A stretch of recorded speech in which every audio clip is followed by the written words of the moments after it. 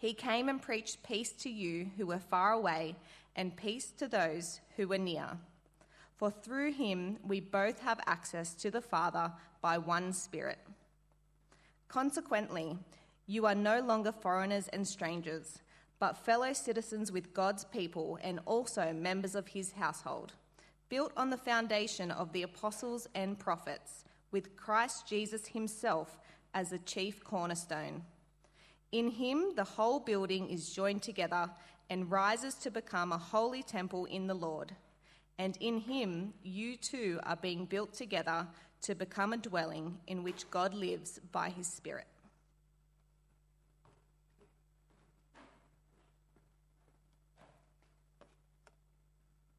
Thanks, Julia. Well, good morning. It's great to be here with you this morning on this rather warm Sunday morning. Though that fan, I've got to say, is pretty superb. Even on the edges of the room, it pumps out some it moves the air around, which is great. I was going to say pumps out some heat. That's not quite right. Yeah, have to get one of those for the hub, I reckon. I think they're only several $1,000s or something. Something like that. For those who don't know me, I'm Jono. I pastor the Harrington Park congregation, and I'm the senior minister for our parish. And it's a great delight for me to come across here and share with you this morning. I'm usually with the Harrington Park congregation, but this morning Gav and I are doing a kind of swap, and so to help each other out. And it's great to be here. Gav and I work on the same staff team together with Ben and Kate and Sally and Dan. And so I often hear about what's going on at Gregory Hills, but it's great to actually be here and to be with you. I hear that the 5-year anniversary was a great celebration and a great time, and I'm really excited about what God has done over these past 5 years with our Gregory Hills church, and really looking forward to what God has in store for us in the year and years ahead. Now, I think Brenda mentioned there's an important update letter. Please grab a copy of that and have a read of that. Some of the things that have happened this year, looking into next year, where we're up to and where we're going. So, I commend that to you. Let's pray before we dig into this second half of Ephesians 2. Our Father, we thank you for your word. We thank you for this time this morning. We ask that you'd help us. Please speak to us. Please give us ears to hear. Give us hearts that are ready to respond to you and take your word to heart. Father, we ask this in Jesus' name. Amen. Well, we are greatly blessed to live in this great country of Australia. That's true in all sorts of ways, and we've seen that throughout this past year, as I think Australia has fared better than most countries. We're blessed in many ways, including the fact that we enjoy a high level of stability and peace, which is increasingly not the case in other parts of the Western world. I mean, consider the turmoil that's been brewing in the US in recent months and years, and not just the US, but many parts of the world. There's political tensions, there's hostility, and even war. Some parts of the world, the conflict and the war has been going on for so long that the media has really given up on reporting on it because it's just old news. We'd have to say our world is ravaged not only by a pandemic currently and all its associated effects, but it's ravaged by ongoing conflict and war. I mean, places such as Afghanistan and Mexico and Yemen and Syria and Somalia, Nigeria, Iraq, South Sudan, the list just goes on and on. And peace eludes many.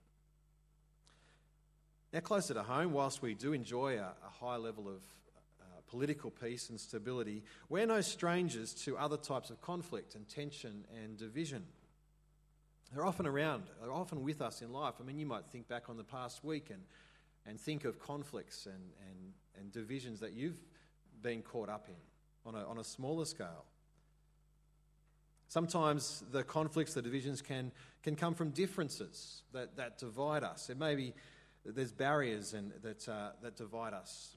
It might be differences in age or cultural background, differences in gender or language or wealth or occupation or social group or family stage, or all sorts of differences can divide us and create barriers in relationships, and peace eludes us.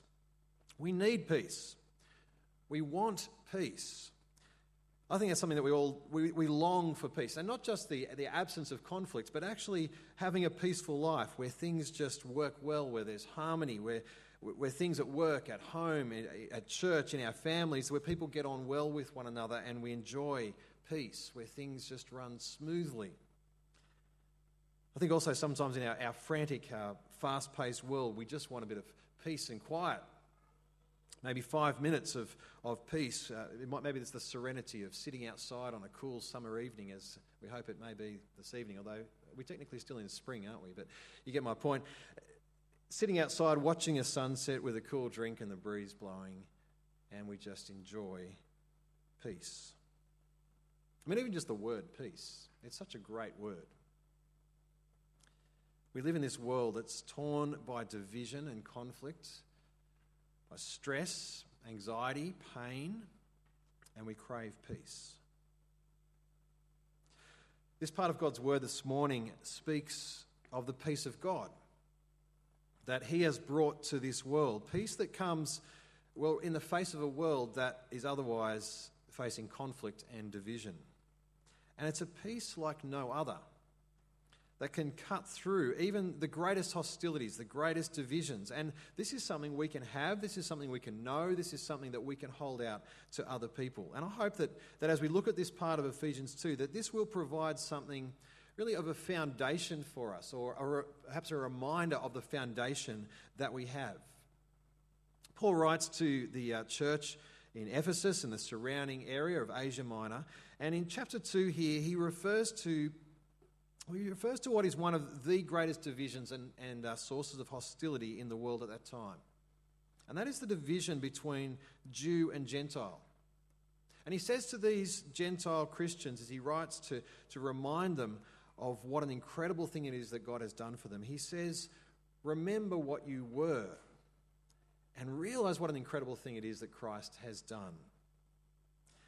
And I want us to see what he says, because this will shine a light for us too. He says there in verse 11, remember, you were Gentiles by birth. Now, the nation of Israel, the Jews, they were God's chosen people. And if you were born outside of that nation, then you were by definition a Gentile, a non-Jew. And the division between those two groups is seen in lots of ways, including in the name calling that Paul refers to here, those called the circumcision and those called uncircumcised. Now, circumcision for Old Testament Israel was a particular sign that God gave them, that they were his people.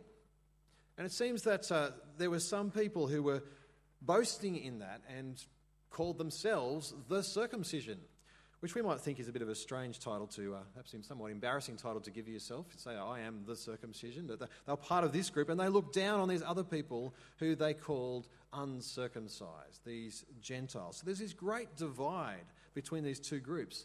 And Paul says, remember that as Gentiles, you were, verse 12, separate from Christ, excluded from citizenship in Israel, and foreigners to the covenant of the promise, without hope and without God in the world.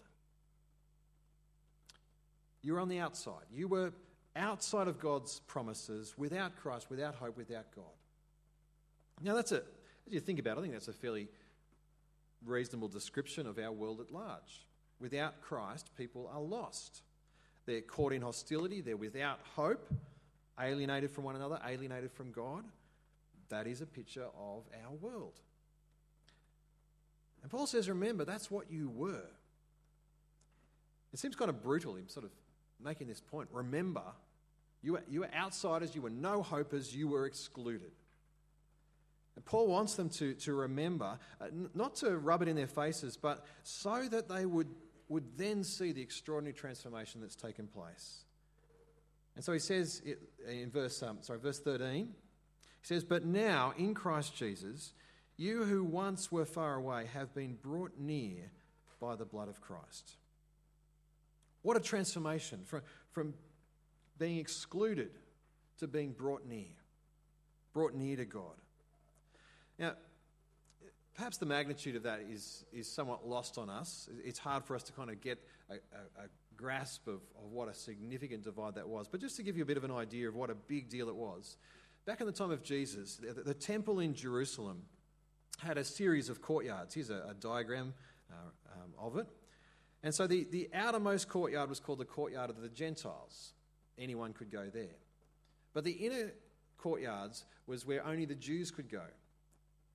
And between these courtyards there were signs that made it very clear where the Gentiles could and couldn't go. Archaeologists have discovered one of these signs, which when you translate it, it reads, "No foreigner is to enter within the forecourt and the balustrade around the sanctuary. Whoever is caught will have himself to blame for his subsequent death." That's a pretty clear "you're not welcome" sign. Kind of reminds me of when I was a kid and you see those "trespassers will be prosecuted" signs. As a young child, I didn't know what the word prosecuted meant, and I was greatly relieved to discover that it didn't mean executed, that there's a difference between those two. But this is actually a "trespassers will be executed" sign. Such was the divide between Jew and Gentile. Gentiles were excluded from access to God and his temple, physically separated, which symbolically represented the spiritual status and separation. They had no access, they were cut off. But now, because of Jesus, Gentiles, which includes most of us, have been brought near. We can approach God with confidence. We can relate to God trusting him as our Heavenly Father, having been lavished with every spiritual blessing in Christ, as it talks about in chapter 1. Or as Hebrews 10 verse 22 says, we can draw near to God with a sincere heart, with the full assurance that faith brings, having our hearts sprinkled to cleanse us from a guilty conscience and having our bodies washed with pure water. We can draw near to God. We've been, as verse 13 says, brought near by the blood of Christ, by Jesus' sacrificial death in our place as he took our punishment for our sin upon himself, and so removed that barrier that kept us far off from God. Which means for us, as for the Ephesians, it means a transformation from hostility to peace. Fundamentally to peace with God, but also peace with one another. See, if we long for peace, it's found in Jesus. He himself, verse 14 says, is our peace. As he destroyed the barriers that divide us, the dividing wall of hostility, verse 14 says. Now, for the Jew and Gentile, one form of that barrier that divided them was, well, it's not just the literal wall around the temple, but the Jewish law with its rules, its regulations, its condemnation of sin. It stood as a barrier dividing Jew from Gentile, insider from outsider. But Jesus destroyed the wall. He removed the law as the basis of relationship with God. And so the way is open for both Jew and Gentile alike. And that restoration of the vertical dimension between us and God by the blood of Jesus, it must also restore the horizontal dimension, the relationship between one another. As two people now both are at peace with God, verse 18 says both have access to the Father by the one Spirit. They can also be at peace. They must also be at peace with one another. The cross of Christ, which reconciles us to God, stands above any division that we can set up. It stands above it and it destroys it. As we're united with God and reconciled with him, then we're also united and reconciled with one another. 17th century Puritan Thomas Watson put it this way. He said, Christ died not only to make peace between God and man, but between man and man. Christ suffered on the cross that he might cement Christians together with his blood. As he prayed for peace, so he paid for peace. We're reconciled with God and with one another by the blood of Christ. And that transformation from hostility to peace, that is nothing short of a new creation. As Paul continues halfway through verse 15, he says his purpose was to create in himself one new humanity out of the two, thus making peace, and in one body to reconcile both of them to God through the cross, by which he put to death their hostility. So Christ's purpose was to create a new humanity, one body. No longer Jew and Gentile.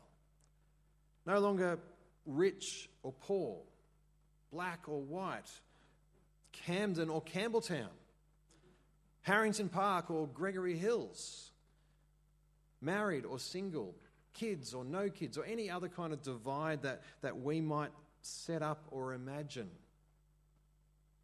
And we might consider whether perhaps in practice we do set up divisions, maybe even inadvertently. Do we tend to just talk to people who are like us, or spend time with, or invite people over who are the same age and life stage as us? And in practice, do we exclude people who are different? See, there's no place for us and them in the body of Christ. God's purpose was to create one new humanity, brought near to one another and brought near to God. Any differences that we may have with others, and of course we will have differences. Differences are part of what makes us who we are. But our differences must not be a barrier, something that divides us or creates hostility in our minds or in our actions. I don't know how you think about yourself in relation to others. Think with me for a moment. Is there anyone here in this room that you would, feel free to look around if you like, maybe don't point at anyone, but is there anyone that you think that you're kind of more important than them? Of course you think, oh no, of course I wouldn't think that. Well, turn it around the other way. Is there anyone as you look around and you think, well, I'm not as important as them? If you answer yes to either of those questions, then you need to be reminded of this message that Jesus died to save you, and Jesus died to save them. You are equal before God as one new person, both with access to the Father by one Spirit. We're a new creation. But not only that, Paul continues and says that Christ is making us into a new temple. So verse 21 says, in him the whole building is joined together and rises to become a holy temple in the Lord. And in him you two are being built together to become a dwelling in which God lives by his Spirit. That's astounding. We're like bricks which Christ has chosen and has joined together to form his people, his building, his temple in which he lives by his Spirit.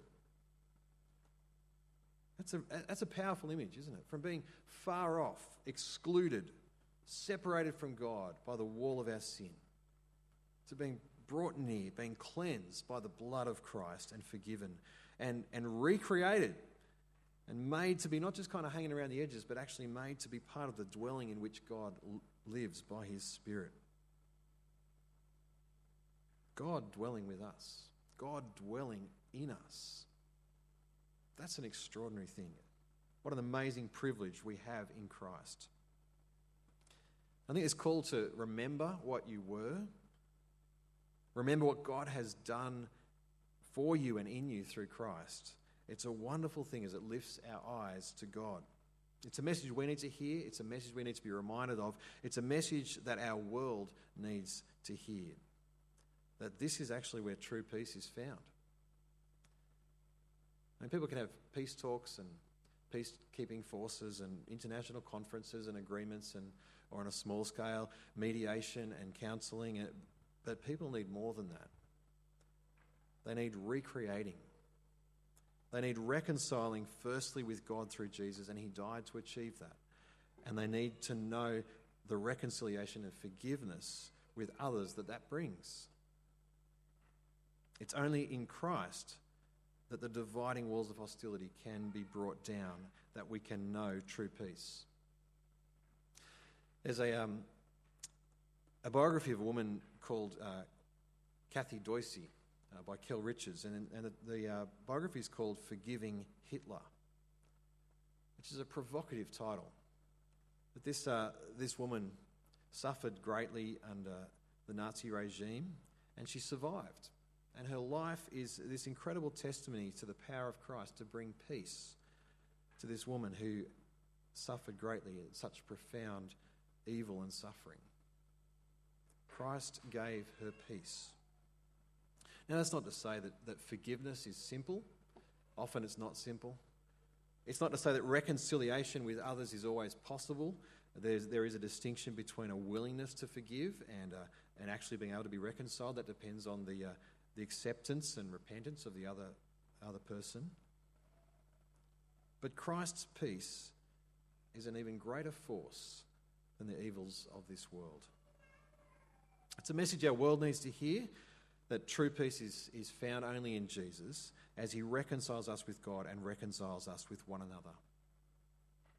And that foundation of peace, as Paul elaborates in the end of chapter 2 of Ephesians, this one humanity, this one building, that really underlies what living as a follower of Jesus is. This is the foundation of being a community of followers of Jesus. We're going to read on in the coming weeks into the rest of Ephesians, and we'll see that, how it builds on this foundation.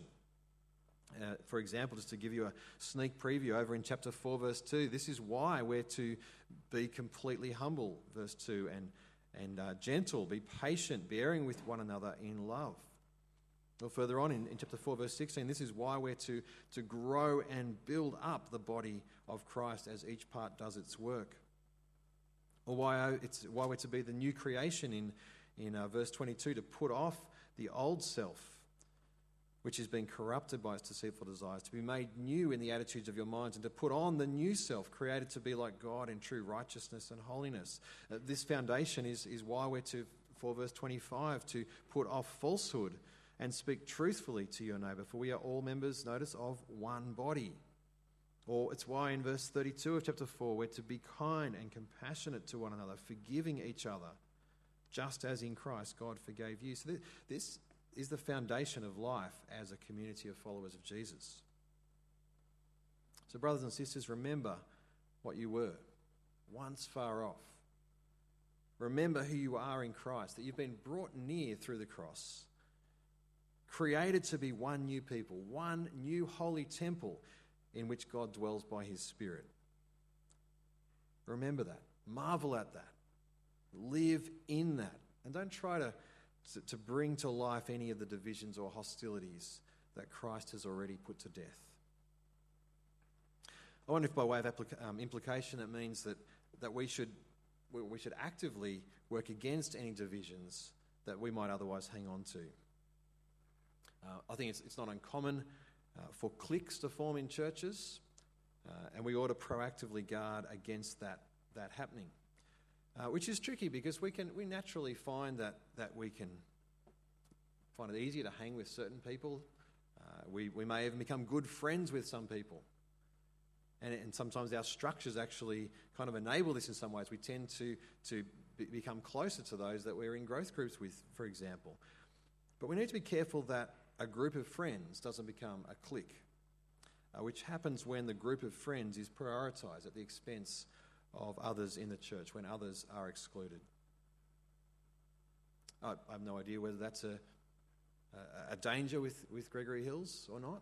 I know that it's common in churches for cliques to form, and we ought to make sure our intention is always to be outward, to include others as we're able to do so. And just to be aware of not allowing differences to divide us, because Christ has created us to be one new people, one holy people, at peace with God and at peace with one another. Let's pray. Our Heavenly Father, we thank you for your grace to us in Jesus. We thank you that though we were far off in our sin, separated from you, that you have brought us near through the blood of Christ, that you have given us peace with you and with one another. Father, may we know, may we remember what an incredible thing that is. And Father, if there are divisions or hostilities that we're hanging on to, Father, please enable us, please help us to let them go, to bring them to the cross, to know the peace and reconciliation that Christ has won for us, and to put to death those divisions and hostilities. Father, we thank you that you have given us an enormous privilege of being your people.